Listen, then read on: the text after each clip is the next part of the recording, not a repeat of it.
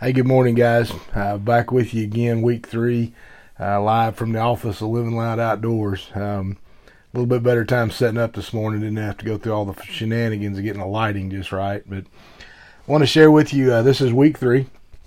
We've gone through 2 weeks of becoming a follower of Christ. Week 1 was one who, as they go, shares Jesus with all they encounter. Week 2 was one who follows Jesus wherever he goes and buys into his mission. And don't forget that his mission is to seek out that which is lost so that it may be found. Today we're going to jump into this in week 3. It's a little bit longer, so I hope you stick with me. Who of you likes change? How many of you really like change? Is change good or is it bad? Is change tough? Why is change so difficult? These are all valid questions. It's difficult because we usually resist it. We usually resist change, but change is inevitable. I want to talk to a little bit about what is a disciple.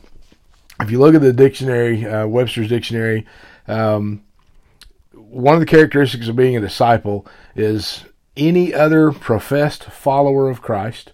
Obviously, we know that the Bible calls the disciples the followers of Jesus, the guys that were his closest, his 12, and then there were 70. Any follower of Christ is considered a disciple in the dictionary. I like this. A person who is a pupil or adherent of the doctrines of another, a follower. The word disciple is mentioned in Mark chapter 2, and it is mentioned some 58 times throughout the word. That kind of makes me think that it's a little bit important. Discipleship or following has a great deal to do with change. Everyone that Jesus called to follow him, they were doing something different with their lives until he said to those infamous 2 words, "Follow me." A follower of Christ is one who reorders their life and takes Jesus at face value. What does it mean to reorder your life? Again, going to the dictionary, the best statement here is to put in order again. So in other words, sometimes I think our lives get out of order because we're not who we were called to be. We don't become who we're created to be. So in order to become a follower of Christ, we have to reorder our life. We have to put it back in the order it was originally in. Face value. What does that phrase mean? And again, the dictionary defines face value as apparent value. So that a follower of Christ is one who reorders, puts back in order his life, and that we take Jesus at the apparent value of what we see Jesus as. Now that brings up another question. Does what you believe about Jesus change your life? I'll let that one soak in. Does what you believe about Jesus change your life? Has it changed the way you live your life? How you believe about Jesus and what you believe about him, has it changed your life? Mark chapter 1 sets the stage. It begins by explaining what Jesus is here to do here on earth. He is carrying out his mission. People begin to come from everywhere to see him and to see what this guy's all about. We read where Jesus heals and sets free, and he preaches and he teaches as crowds follow him, bringing their sick and the possessed even to be healed. But we find in Mark chapter 2, folks are starting to ask questions.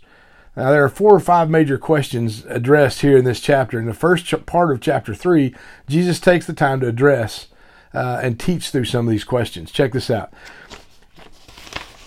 In the chapter, in Mark, this would be in Mark chapter 2, starting verse 1. When Jesus returned to Capernaum, or wherever you call that, Capernaum, several days later, the news spread quickly that he was back home.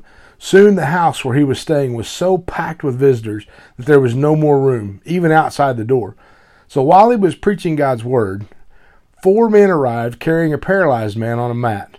Now they couldn't bring him to Jesus because of the crowd. So someone comes up with an idea, and they dig a hole through the roof above his head, and then they lowered their paralyzed friend, on his mat right down in front of Jesus. Now, seeing their faith, verse 5, seeing their faith, Jesus said to the paralyzed man, "My child, your sins are forgiven." Now, some of the teachers in religious law who were sitting there thought to themselves, well, wait a minute, what's he saying? This is blasphemy. Only God can forgive sin. Now, Jesus knew immediately what they were thinking. I love this. So he asked them, "Why do you question this in your hearts? Is it easier to say to the paralyzed man, your sins are forgiven? Or stand up, pick up your mat, and walk?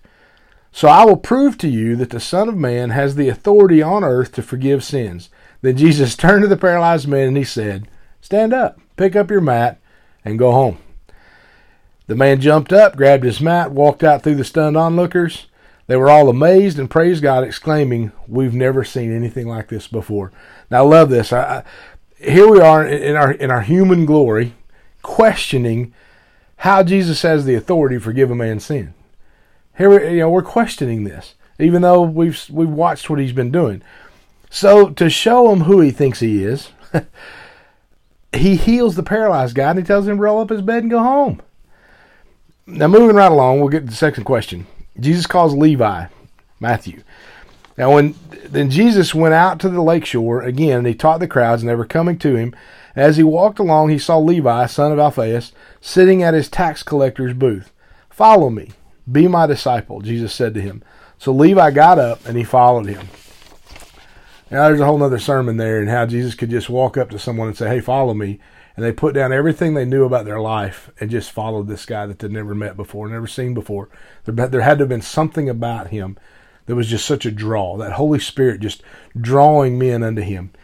I'll get back to this. Later, Levi invited Jesus and his disciples to his home as dinner guests, along with many tax collectors and other disreputable sinners. There are many people of this kind among Jesus' followers. But when the teachers of the religious law, who were Pharisees, saw him eating with tax collectors and other sinners, outcasts and undesirables, they asked his disciples, why does he eat with such scum? Now again, Jesus hearing this, he told them, healthy people don't need a doctor. Sick people do. I have come to call those who think they are, not to call those who think they are righteous, but those who know they are sinners. Jesus didn't come to call these people who feel like they're righteous. He came to call us, those who know that we're just sinners. Now the main text of his teaching is Mark chapter 2, 18 through 28. There's a discussion about fasting. Now, once when John's disciples and the Pharisees were fasting, some people came to Jesus and asked, why don't your disciples fast like John's disciples do and the Pharisees do? Jesus replied, do wedding guests fast while celebrating with the groom? Of course not. They can't fast while the groom is with them. But someday the groom will be taken away from them, and then they will fast. Besides, who would patch old clothing with new cloth? For the new patch would shrink up and rip away from the old cloth, leaving an even bigger tear than before. And no one puts new wine into old wineskins, for the wine would burst the wineskins, and the wine and the skins both would be lost. New wine calls for new wineskins. Now, here's a discussion about the Sabbath. And again, I love this. One Sabbath day, as Jesus was walking through some grain fields, his disciples began breaking off heads of grain to eat. But the Pharisees said to Jesus, look, why are they breaking the law by harvesting grain on the Sabbath? Jesus said to them, haven't you ever read in the Scriptures that David did when he and his companions were hungry? They went into the house of God during the days of Abiathar was high priest, and he broke the law by eating the sacred loaves of bread that only the priests were allowed to eat. He also gave some to his companions. Then Jesus said to them, the Sabbath was made to meet the needs of people, and not people meet the requirements of the Sabbath. Man, I love that. So the Son of Man is Lord even over the Sabbath. The Sabbath day, the holy day, the one we call church day, was not made to meet the needs of people. Or it was made to meet the needs of people, and it wasn't made for the people to meet the needs of the law. I love the way he puts that. Then, the gist of this is Jesus is trying to teach that what is important is buying into his mission, seeking out that which is lost so that it may be found, and not following the religious law just to say that we did. Jesus did not come to this earth to make us better. He came to this earth to make us new. He came to instigate change in our life, our lifestyle, so that we can do what he called us to do by going into all the world and making followers of everyone we encounter. To put our lives in order again, to buy into his mission, and to take Jesus at face value. Jesus must be Lord in our lives. We must allow him to bring about change in us. What does it mean to be a follower of Christ? A follower of Christ is one who reorders their life and takes Jesus at face value. God bless you guys. Chew on this one through this week. I'll see you again next weekend.